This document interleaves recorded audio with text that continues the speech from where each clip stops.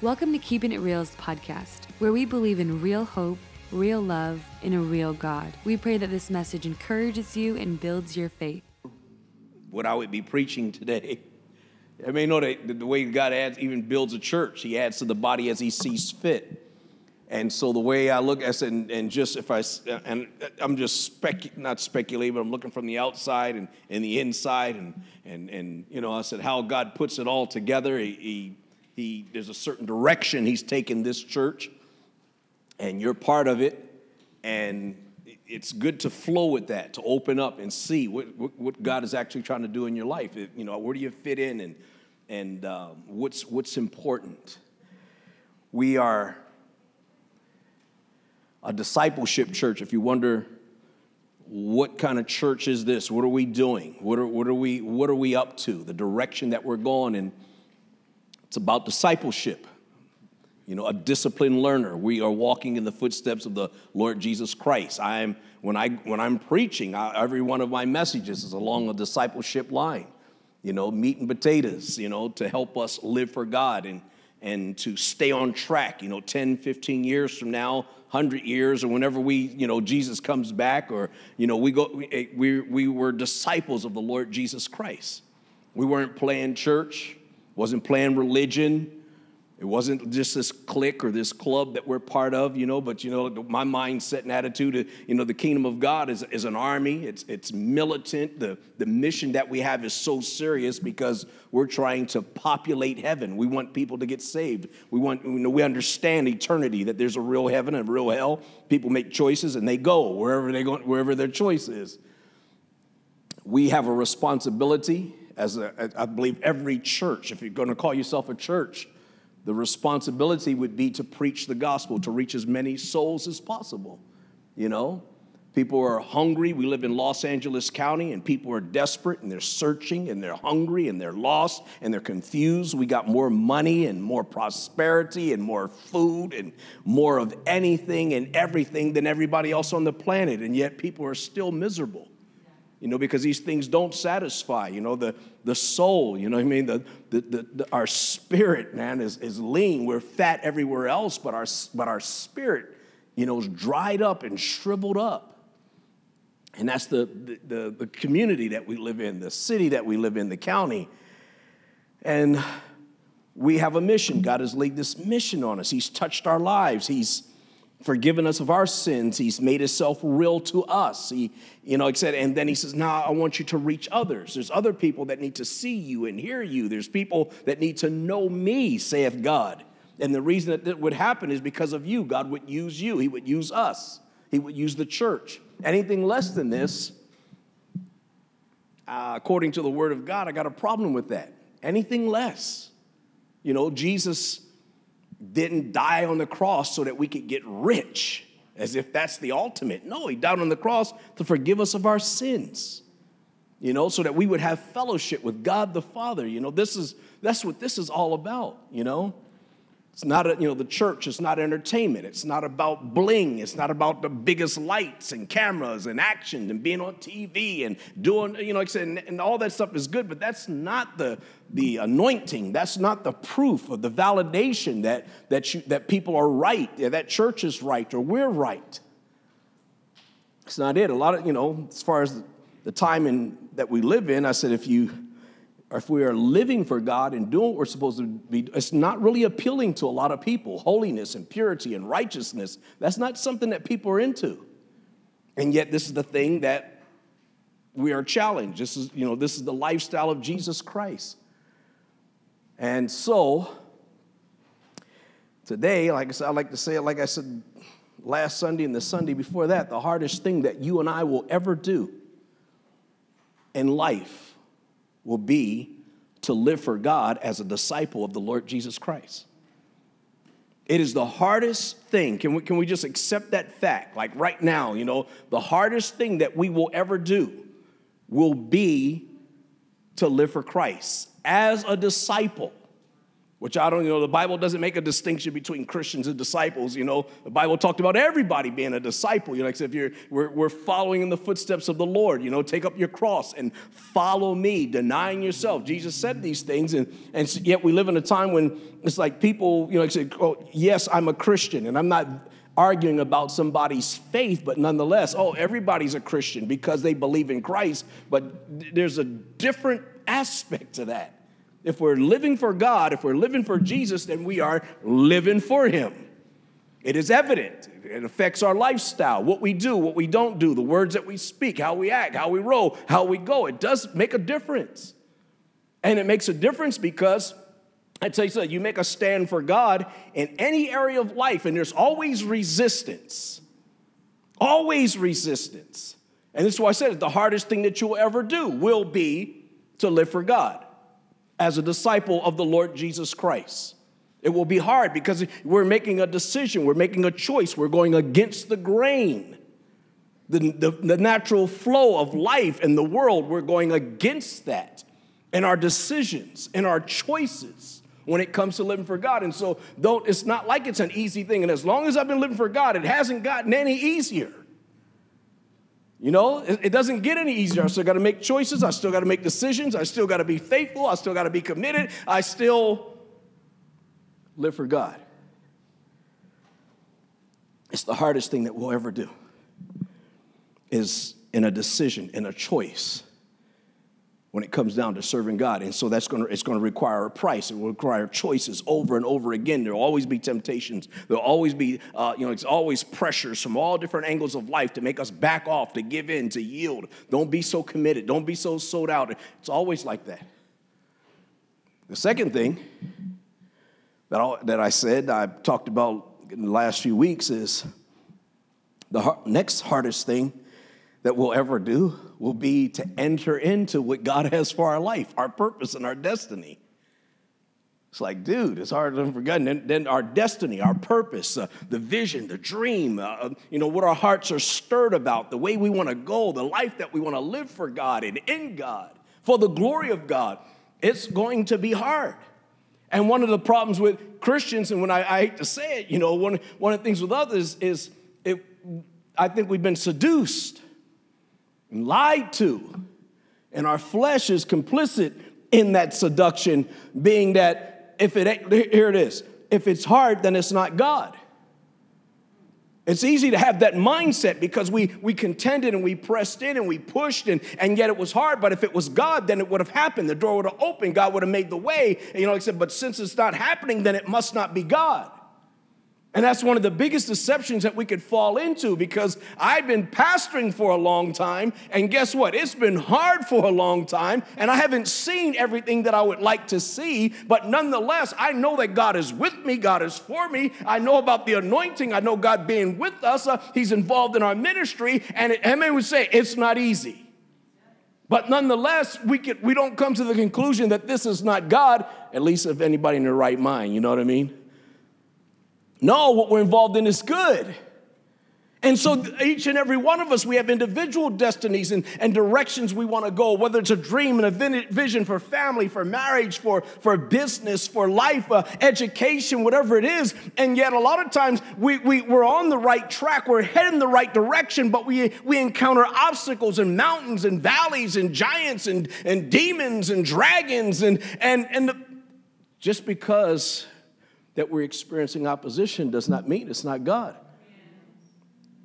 One of the hardest things that you will ever do will be to enter in what God has for your life. And it takes determination, it takes persistence over and over again, trial and error, getting up and pushing in until you see what you want to see. Can you say amen? Philippians chapter 2. Verse 12 to 16, therefore, my beloved, as you have always obeyed, not as in my presence only, but now much more in my absence, I want you to work out your own salvation with fear and trembling. For it is God who works in you, both to will and to do his good pleasure. Do all things without complaining and disputing, that you may become blameless and harmless, children of God without fault in the midst of a crooked and perverse generation, among whom you shine as lights in the world, holding fast the word of life, so that I may rejoice in the day of Christ, that I have not run in vain or labored in vain. And here the Apostle Paul is talking to the Philippians, and he's just laying down some, it's like simple. Like I said, when Paul was writing these letters, he wasn't just sitting down and saying, I'm writing the Bible, I'm writing scripture. No, he's writing from the heart. The Spirit of God is moving on him and in him and leading him, but he's writing these things down. And for the purpose of encouraging and helping new believers, young believers, struggling believers, he's writing to churches. When he's writing to the Philippians, it's the church in Philippi. And so they're going through a few things, and so he's writing, he's just simply, I like this thing, talking about working out your own salvation. Work it out. We know that salvation is a gift of God. It's by grace. We don't earn it. We don't deserve it. But the Bible's talking about, Paul's talking about working this thing out. It's like a football game. A football game, which has, you got 100 yards before you cross the goal, but like I said, the ball's in your hand, and there's going to be an exchange in that. It's going from one side to the other side, but nonetheless, down after down, play after play, people on the field, you are working towards a goal. You're trying to score. And so this is the illustration. This is the best way I can explain it is he says, work out your own salvation. Work it towards its end.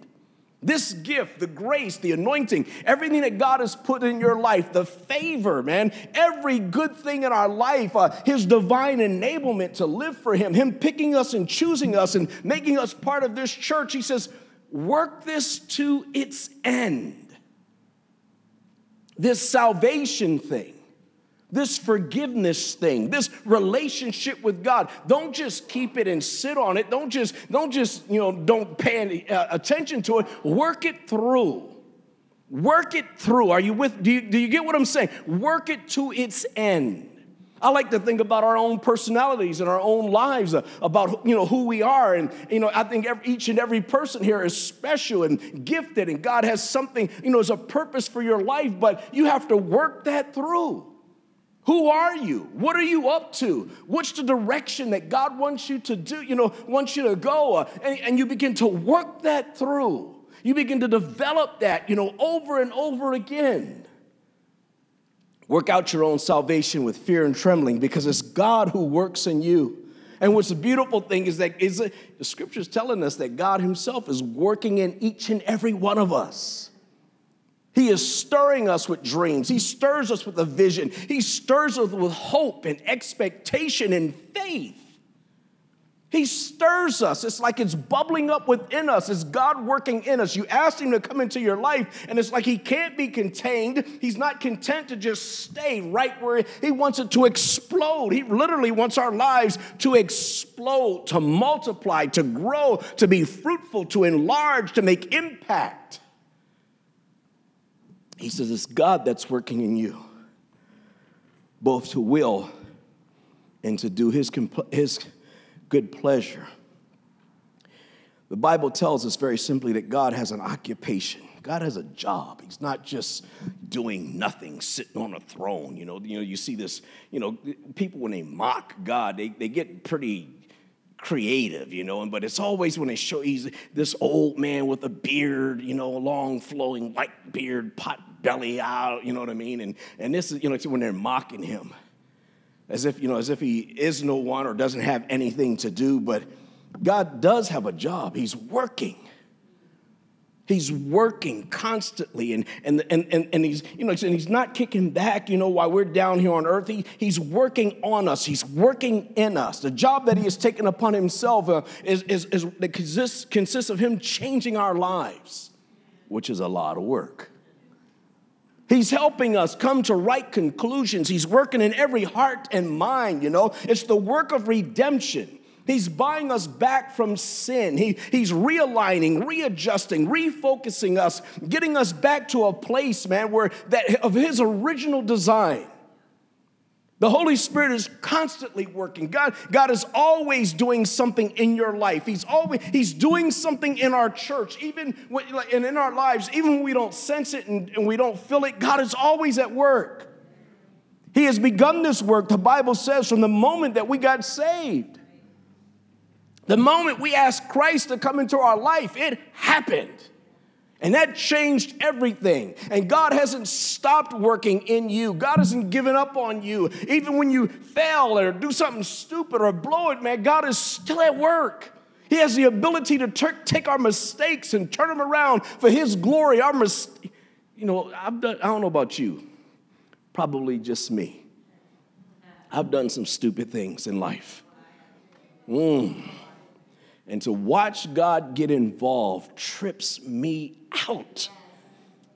Even my ignorance, even the blockhead stuff, man, God will get involved in, and just turn it around. That's what you call grace. That's really grace, man. And God enables us and helps us to do things. And Philippians 1:6, it says, we are confident of this very thing, that He which has begun a good work in you will perform it until the day of Jesus Christ. He doesn't quit. He's not finished. We quit. We give up. We throw in the towel. This is when we're talking. Reg's been preaching about resiliency, about resilience. I'm asking him, what gives you this thought? Why are you on this vein? And he's just talking about the whole revelation is that this is a different time that we're in. We are living in a time of quitters. That's the time that we're living in. When people we're just so easily, we'll quit a church, we'll quit a marriage, we'll quit a job. We'll quit friendships, you know what I mean? There's a lack of backbone and integrity and resiliency where we're willing to hang in there, you know what I mean? And so this is not a good thing, man. We're going to have some backbone. We're going to have to be resilient. We're going to have to be determined, be persistent, because God is working, and we need to work with Him. Even during the blockhead times, we still need to do that. The results of this work, the purpose of it is to make us more like Christ. Man, that just trips me out, I can remember as a pastor, since 1981, I gave my life to Christ. And I can look back. I don't know, and man, when I'm fired up and filled with the Holy Ghost and I want to do stuff for God and I'm marching, there was no stopping me. I can also remember doing some times like that, my attitude, the arrogance, the pride, the self-righteousness when I think about, it's like I'm cringing. And yet God could use my life, work with me, it's like, okay, Reg, But the work that God is doing in you and in me is to make us more like Jesus. More like Him. He's trying to make us more like Him. More in His love, more in His kindness, His patience, His understanding, His long-suffering, the grace and the mercy shown towards other people. God's trying to help us. He's trying to help us. He wants us to be just like Him. It says that He says, who works in you both to will and His good pleasure. That God not only just wants to work in us, He's not just trying to get us to do right. It's one thing it's one thing to have children. And in the beginning, your kids don't understand it. They don't get it. To do right. They do right simply because mom and dad told them to do right. Discipline them, train them to do right. But are we not waiting for a time when they understand and grasp doing right, not simply because we said it, but because they understand it. They get it. In the beginning, I'm not explaining anything. You guys heard me rant. I'm not even trying to explain to a 3-year-old kid, because I know he's not going to get it. I know that my daughter's not going to get it. My grandson, I had him in the yard. I'm telling him, there's a ladder. We got a 15-foot ladder in the backyard. And I watch him, and he's getting ready to climb up the ladder. And I go, no. And he looks at me, and he looks at the ladder, and he goes, no, and starts climbing the ladder. No. Now I just go on over there and try to help him learn how to, he is not going to stop on the ladder, And anyway, it's a good little story. But do you not want, God wants us to more, he works in us both to will. He wants us to have a desire to do right. He wants us to be like Jesus. Jesus said, I always do the things that pleases my Father. This is why my Father hears me. He had a clue. He had a grip. He's laying his life down. He's obeying. The Bible says he steps out of heaven, comes in the form of a man, and becomes obedient even to the cross, Even to the cross. And like I said, he was doing it because he wanted to. It was his Father's will. It wasn't like he just had to, and he was made to do this thing. And it's the same thing with us, where God working with us. And like I said, if you ever wonder my philosophy about no rules, I'm not making up a bunch of rules, to keep people in line. I'm hoping as a pastor that you would experience Christ like I experienced him. That you would serve God. If I just say it as me as a pastor in a church, I'm hoping you will serve him like I'll serve him. I'm hoping that you will sacrifice like I'll sacrifice. I hope you'll be committed like I'm committed. I hope you'll be faithful. I hope you will give like I give. You will pray like I pray. You will love people. You will help build the church, not because you have to, but because your heart is beating like God's heart is beating. He just offered me a position at this hospital. It scares me to death because, the one position I have, I can come and go as I please. The one company, this one is like, they want me to be there. They like me. Could you stay here? They're we're going to post it at 12 midnight. We're going to post your position at 12 midnight. You apply for it, and then at 7 in the morning, we'll take it offline. Just so they can say they stayed within the rules. They did post it, give everybody a chance. It's funny to me. But the deal is, I won't have the freedom that I have. I won't be able to do what I do and what I like to do, or fulfill my dreams of ministry and or, like I said, and going, like I said, to conferences, or going back to Kenya and preaching there and different places. And like, I don't want that. I'd rather just take the risk, and I'd rather just make the sacrifice in the hope. You do this stuff in hope of revival, people's lives being touched and changed, of God being able to use my life more effectively. Is there a risk? Yes, it is. But did not our Lord take risks? Didn't he take chances? Didn't he roll the dice? Wasn't he, like I said, God, I want to be faithful to what I'm doing, what I'm called to do. Now, that produces greater satisfaction. Boy, nothing's brought more insecurity to my life than being committed to a company versus being committed to God. Whew, that's weird. Even the money's, no. He works in us both to will and to do his good pleasure. Being a Christian, it's not natural. You ever meet naturally loving people? My wife is naturally loving. I'd say Viola, she's like the opposite of me. Me, I had to learn to love people. I got to learn to like people. I got to learn to trust people. I got to learn to care. I don't know about you. How many of you had to learn to forgive? You weren't a forgiving person, or you weren't a patient person. I don't know about you. How many people here where your whole life was about you? And this whole Christian thing is rattling your cage because it's about others now. But before it was about you. And so we, like it says, God works in us over and over again. Holiness. Can you say the word holy? Some of you can barely get it out of your lips. Because that wasn't some natural pursuit. This isn't what we naturally want to be and naturally want to do, or be right. Some of us probably didn't give a darn about what we, how we treated other people. It didn't make a difference as long as we got down first. So holiness and righteousness was not an appeal or commitment. God's trying to work commitment. You know what I like about our church? It is pretty barbaric. It's not as barbaric as it used to be. I liked it when it was really raw. Anyway, that's old stuff. But it's like, it's us. This is it. And it's just, we're just meat, potatoes, straight to the point. This is where we're at. You know what I mean? This is the way it is, and this produces something in us. Why are you here? How about that? You ever ask yourself, what are you doing here?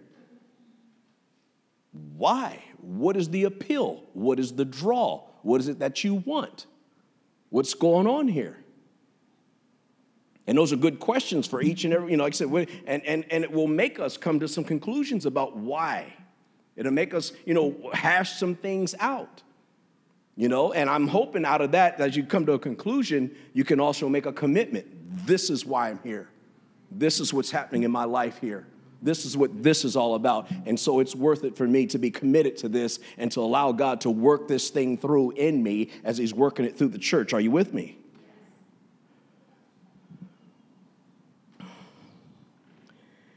It's not natural being holy or loving or forgiving or patient. And it's going to take a while before we get it all down, But God is going to need some help, He needs some help from us. He says, it's like God said, okay, I'm going to do this beautiful work in your life. When I'm done with you, it's going to be magnificent. In fact, when I'm done working in your life, you're going to look just like my son. But I'm going to need you to participate. I'm going to need you to work with me on this. First of all, I'm going to need you not to quit. Ta-da! The Marine Corps, they do not accept applications, only commitment. I like that advertisement. We're not looking for, you don't apply. We just need your commitment. We'll take care of the rest. Sign here. And believe me, you will go through the process. They guarantee you they will get it, It's the same thing. God says, I'll do it. But I do need you to participate. I need you to be committed. I need you to be committed to what, it's like, guys, I want you to be committed to what I'm doing. In the church, I need you to be committed to the people in the church, even the ones that offend you. Ooh. The ones that you may not like. The ones you may not see eye to eye. I need you to be committed in your love and your prayer. I need you to be, guys, and we know he says, I want you to be committed to me. Not me, him. I need you to be committed. That's your choice. It's like you decide this thing. And God says, commitment's such a powerful thing. It's like we talk commitment in marriage. You know what I mean? That if you make a commitment in marriage, this is why I'm always on this about it. When you sign that paper and put on that ring, and you say those vows, and you really mean it, that till death do us part, that will take you a long way down the road.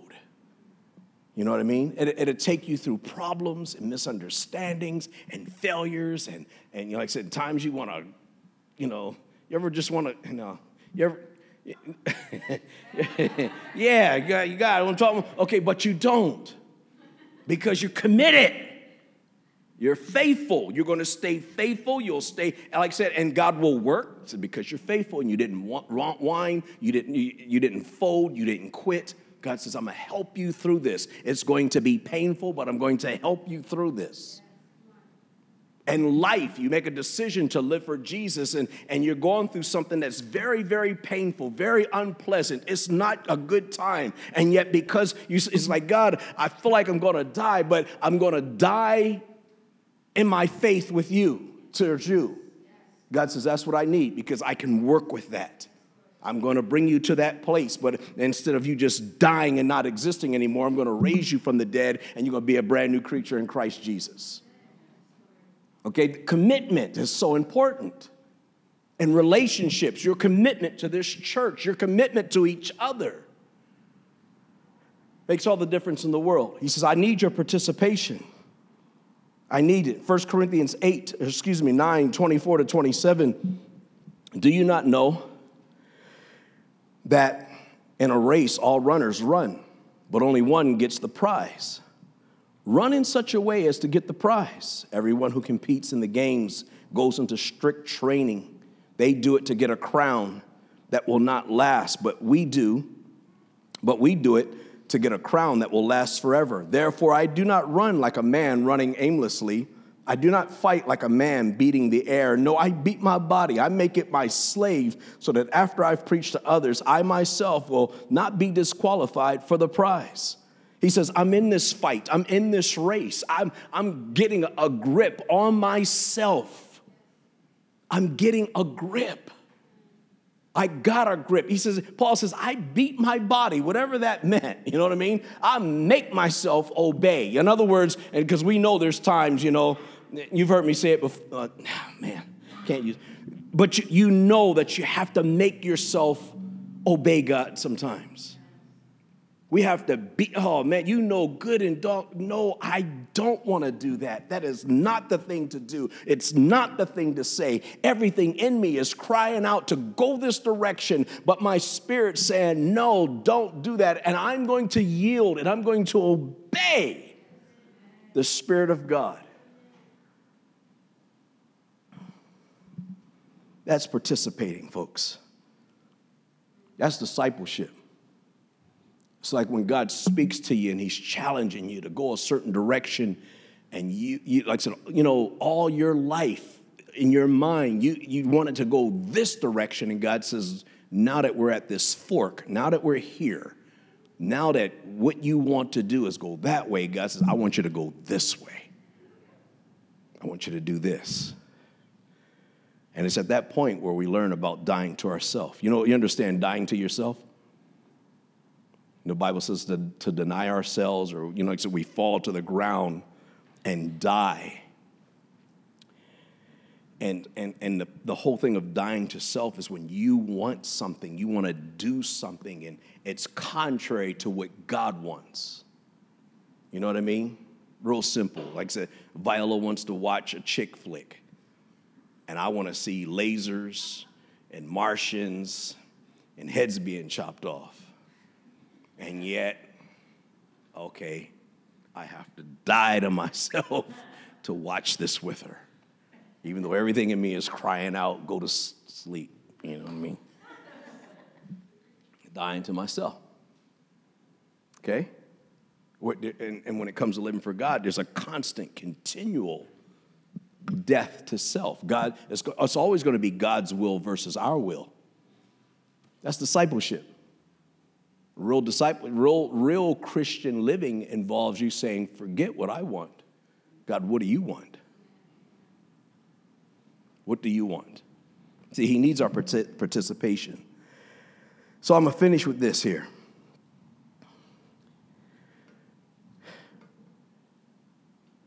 Maybe as the first point, I'm going to try to condense these two. So roll with me. Just stick with me.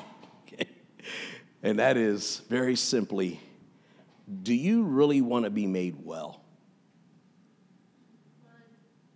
Do you really want to be made whole? Do you want to have a good relationship with God? You want to be solid. You want to have clarity. You want your emotions, instead of them being out of whack, you got them under control, You got them. Jesus asked a crippled man this. He says, do you want to be made healed? Do you want to be made well? Because a lot of times, it's like this man has been sick. If you know the story, he was sick for over 30 some odd years. He's lame. He can't get into the water to get a miracle at the temple. Jesus rolls up on him. He sees his struggle. He says, do you want to be made well? And he's asking a lame person, a person with disabilities. Do you want to be, what kind of question is that? When you ask a blind man, do you want to see? You know, what do you mean? That's, yeah, I want to, you know. But you know, one of the things about sometimes with us, with people, is we could be in a certain situation so long that we get used to it. We adjust to it. It doesn't even bother us no more. Our incapacity, you know, the areas where we're incapacitated, or, you know, our lack, you know what I mean? Or we get in a rut and we get stuck, you know, we're there. This is the way life is. You know, like I said, and this is what's scary to me, man. I can't, you know, I didn't come this far in Jesus for nothing to be happening in my life. I can't do that. You know what I mean? I can't, you know, like, I'm not going to die on the couch watching TV. That ain't happening, Jack. I didn't believe all these years for me to go out that way. No, let me go out in style. You know what I mean? God give me something, you know what I mean? Do you want to be made well? Because we can get stuck in a lifestyle. We can get stuck with an addiction. We can get stuck in the mundane, and we can get stuck in our failures. And so God has to come to us and say, do you want to be made well? To make us open up, to make us come to grips about that. Do you want revival in this church? Imagine God asking us, do you really want to? Because, you know, do you really want to be close to me, says God? Do you really want to? Because, you know, and so he asks us to remind us, you know, to remind us of our pursuit, to remind us of the vision, the dream, remind us. It's almost like a question that exposes us. He's asking us this because he doesn't look like it. It's almost like a reminder. He says, I'm asking you because you seem to be a little off track here. So I'm asking you, do you really want to be whole? Because you seem to be enjoying your bondage and you seem to be comfortable in your rut. And it looks like you don't want to move. And so I'm just checking before this work begins. I'm asking you now. Do you really want to enter into your destiny? Do you really want your purpose in life? Because, I'm just checking. Because we have this tendency, we can get stuck. We're disappointed about how things turned out, about how our life turned out, or decisions and failures. And the way, life is strange. And the older you get, the more you realize it. And there's plenty of twists and turns. And a lot of times we have dreams and visions and goals and all that, man. There's all types of things to disrupt that, pull the carpet from under us, stab us in the back. I can go on and on and on and on. And we can actually lose our hope and our faith, our confidence that things are going to be different. And so God asks us, do you really want to change? Do you want things to happen? Sometimes things don't happen. We want God to move. We were believing, but they're not moving fast enough. And so we kind of lose hope. We're no longer fighting because we've just kind of got used to it. That's the way it is. And so we kind of lose the fight. We just cruise along. But we don't have that luxury. I just had me and my business revelation. It's probably only been about 5 years ago, but a little late in life to be the light to come on about money, about business, about certain things, But do you know I don't get a pass because I am a certain age? I still got to do what I got to do. And so we have to do what we have to do. Do you want to be made well? Last thing is, in order to get out of a rut, and to stay out and to move forward and to live again, you're going to have faith. Persistence, determination, all that is linked to faith. Resiliency, Reggie's talking about resilience, being resilient, that's linked to faith. Jesus says, when I come back, will I still find faith on the earth? And so we're going to really do have to believe. There's going to have to be, like I said, something radical in us, a spirit, an attitude, a mindset concerning faith, where we're going to believe. We're not going to fall into doubt. We're not going to fall into dread. and unbelief, man. You know what I'm talking about by dread? You know, like it's something in us. You know, I got an email the other day, one little email.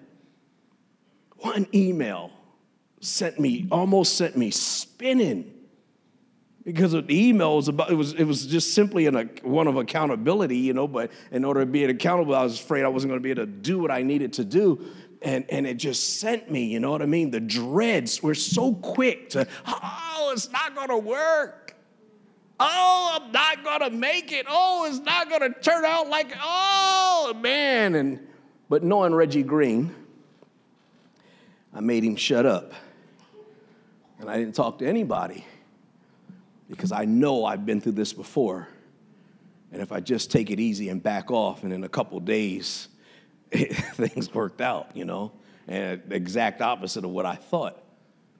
But dread, that's what I'm talking about. And so there's such an importance that we keep our faith in God up.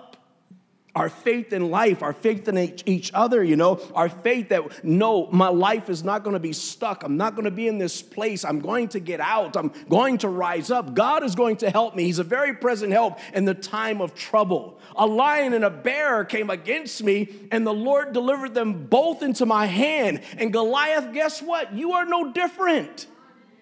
There has to be that type of spirit and attitude and mindset, determination, man. Where we're willing to keep moving forward until we see what we're after. And Matthew at 11:12, it says, in the days of John the Baptist until now, the kingdom of heaven suffers violence, and the violent take it by force. And that faith is the violent thing. You know what I mean? That's what it's talking. That's what shakes heaven. This is what moves the hand of God, is our faith in him. This is what enables us to go back over and over again. You want your marriage to be revived? Have some faith.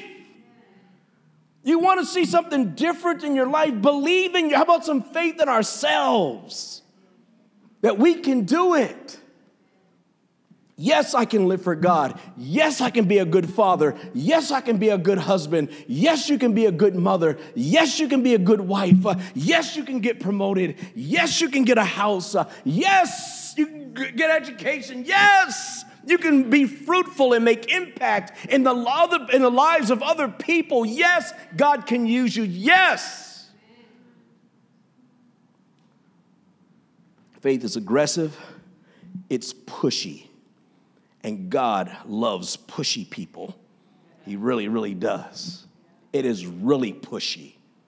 And you and I need to push in, man, and live the life that we're called to live. Pushy people. The woman with the issue of blood. You know the story. She was pushy.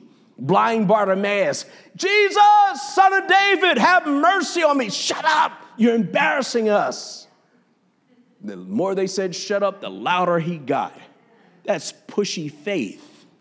The Bible gives us a story about, there's somebody that wants, the church is crowded, or the house where Jesus is. Their friend needs a miracle. They can't get in. They climb up on the roof, put a big hole in somebody's house, tears the roof off of somebody's house, lower their buddy down into the midst, right in the front of Jesus, and their friend gets healed. You see, that's pushy. That's pushy. Well, I guess I've been praying for 2 days now, and nothing's changed, so it must not be the Lord. Stop right there. Casual Christianity will never make the break, and you can't overcome your problems with an attitude like that. The only time I have a hard time praying for someone, I think I'm going to stop right there. The only time I have a hard time praying for someone, I swear, it's just Reggie Green. I got issues. You can forgive me after the service. There's a guy, he wanted just a real, you wouldn't guess who it is anyway in a million years. He wanted me to pray for him. I wouldn't pray for him. Could you do something for me? No. Stick around, hear the service, stay all the way to the end. There was an altar call given. It was right down his line, right down the alley. God moved, but he left before the service was over. He wanted the pastor to do something for, and he said twice he did this. And what I'm saying is I'm more offended because I sense such a lack of faith. Forgive me. Everybody come out. I'll pray for you, hug you if you think it's you. Pastor, pray for, how about just, let's pray. I'm believing God to help me. Would you pray with me? That's a big difference than someone, dude, I'm not even going to waste my time. Because I know God is bigger than what you're making him to be. And I know that you could be more of a man than you're being. And the violent take it by force. And the force that we use is faith. And without faith, you can't please God. And if you have faith, you get the ear of, I can go on and on. Instead of this, excuse me, folks, if this is you, I want to help you. Whining and crying and sniveling and making excuses about our life and our situation instead of rising up being the men and women of God we're called to be. I already said it. The hardest thing that will ever happen in this life is you and I living for God as disciples of the Lord Jesus Christ. The second hardest thing will be us entering into our destiny. It is what it is. So we have to put on the big boy pants. We have to get a grip on our life, raising our families. My mom raised 2 bad butt little boys, single mom, but I think she did okay. I'm here today. She did fine as far as I'm concerned. You know what I mean? And she worked out. She did that job of a dad and the job of a mom and took care of business. Okay, she did what she had to do. We weren't born rich, you know what I mean? And didn't have money, and like I said, and so, but I still need to live. I got to prosper, you know what I mean? So I can't let being broke hold me back. God, you got to help me. You follow me? Not making excuses for life, man. We're going to push in. We're going to believe. And then our church. Everybody, they left. I can't say that. Keeping it real was born in my living. I can't even use that story anymore. I don't even tell the story. That's so long ago. In my living room, and 100 kids is out, man, and God is moving. Not an outreach, not a flyer, and we went from there to Sherman Way, and and it was good, and the jam and worship team, and it was one of the When was that? See, that's what happened in the past. I need to see God move today. Today. I need the Red Sea to split. That old Red Sea story, that's good back then. God, can you split it today? Can we get some manna from heaven today? Book of Acts, it happened in Acts chapter 2, the outpouring of the Holy Ghost. God, can we get that today? Are you with me? Not living in yesterday, tomorrow, and no, we got to push in. We don't get a pass. We have to fight. Let's do what we got to do. Every head bowed, every eye closed. I tried to preach short. Hallelujah. God's good to us, man. He's good, folks. We got to do what we have to do. Man. And we doing what we have to do, it begins with getting a hold of God. It means pressing, it means making some decisions as far as commitment. You see, commitment is an absolute essential when it comes to being a disciple. You have to be committed because the work that God's going to do in your life, some of it's going to be really pleasant and sweet and wonderful and blow you away. Other things he's going to do in our life, it ain't going to be so sweet. You know what I mean? It's going to cause us some pain when he begins to pull the sheets back and expose some things in our hearts. We got to be, and we're not going to be able to play religion. We're going to have to, oh God, I'm guilty. It's me. I'm wrong. There's going to have to be a spirit of repentance and an attitude that will drive us to the altar to cry out to God and ask God to change us, man. And there's going to be times like that. There's going to be times that we thought that life would be a certain way, only to find out it's different. There's going to be times when we're going to expect people to treat us a certain way, to be a certain way, and only, like I said, it's going to be different. And the only thing that's going to help us through this is commitment. In a marriage, don't even think for a second there's not going to be hard times in a marriage. That's a fact. But the strength of any marriage is the commitment to each other. The commitment. The strength of any church, oh, come on now. The strength of a congregation is its commitment to one another. That's the strength of it. The love. Jesus says, you'll be known to, you'll be my disciples. People will know you to be my disciples by what? By your love for one another. That's how we're going to be known. Something powerful in that. Commitment. Commitment to God. Commitment to the work that God is doing in you. Commitment to the work that God is doing through you. Your ministry, this congregation, world evangelism, soul winning. Come on, church. Hallelujah. Father, we love you. We thank you for your grace. This is why it's unpopular. It's not all that popular to really live for Christ in 2020. It's easy to claim the title of Christian. It's a whole nother thing to live that life. The lifestyle that Jesus lived is not a really pleasant and appealing lifestyle to many. To me, it is.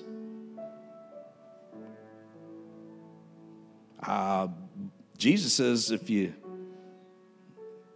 he that keeps his life shall lose it, but if you lose your life for my sake, you'll find it. Hallelujah. Eternity is a very real thing. Eternity. That means where we're going, like we were created in the image of God. That means that we are eternal beings. You will never, ever cease to exist. There will never, ever be a time when you're just no longer in existence. Our bodies, when we die, our bodies die. But there's more to us than just our bodies. The real us is inside. This body is just a shell.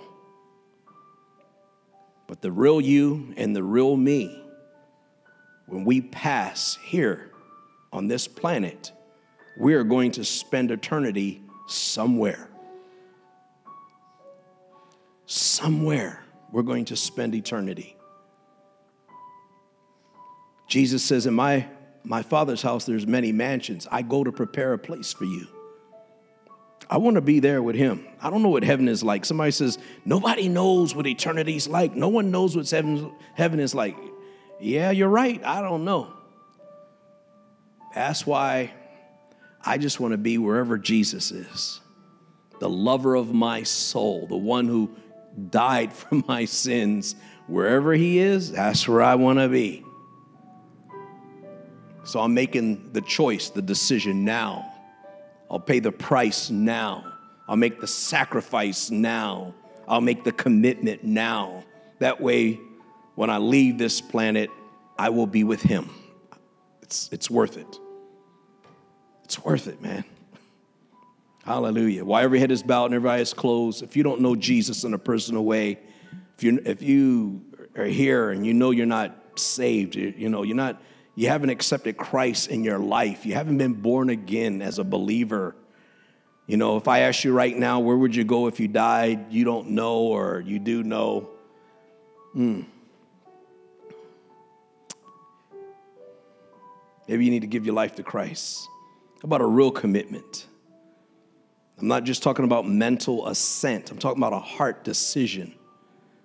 Yeah, I believe in Jesus. But do you believe in him enough to live for him? That's the question. Do you believe in Christ enough to live for him? Hallelujah. Let's make a choice, make a decision right now. If you say yes, if you say, I want Christ as my Savior, I want to live for God, pray with me this prayer, would you? You say, Jesus, please forgive me for all my sins. Come into my life. Be my Lord and my Savior. I give my life to you to serve you and to do your will. I thank you, Lord, for forgiving me of all my sins. Help me to change. Help me to love you the way you should be loved. In Jesus' name, amen and amen. Hallelujah. Let's take some time. Let's talk to God about fighting, about our commitment to church, committed to each other, committed in your marriage. Hallelujah. Some of you here, you say, you know what, God, I've been running from the work that you want to do in my life, Lord. God, I give you an invitation. I will not run from you. I will not quit. I will not run from church, Lord, and the things of God because you're doing a work in me. God, I make a commitment right now in the name of Jesus. I've been wanting to quit. I've been wanting to throw in the towel. That's linked to a lack of backbone, Lord. That's linked to a lack of resiliency. God, I'm here. I'm in for the long haul. I'm not going to quit. I want you to do what you have to do, Lord. Hallelujah. Strengthen me, encourage me, refresh me in the work that you're doing in my life. Refresh me in the work that you're doing in our church. Refresh me in the work that you're doing in our ministry. Father God, help me. Hallelujah. Hallelujah. Hallelujah. Hallelujah, Jesus. Hallelujah. Here I am to bow down. Here I am to say that you're my God. You're altogether lovely, altogether worthy, altogether wonderful to me. Here I am to worship. Here I am to bow down. Here I am to say that you're my God. You're altogether lovely, altogether worthy, altogether wonderful to me. Thank you for tuning into this week's message. We hope that you were encouraged and inspired. For more information about our church, visit kirchurch.com or follow us on Instagram @KIRChurch.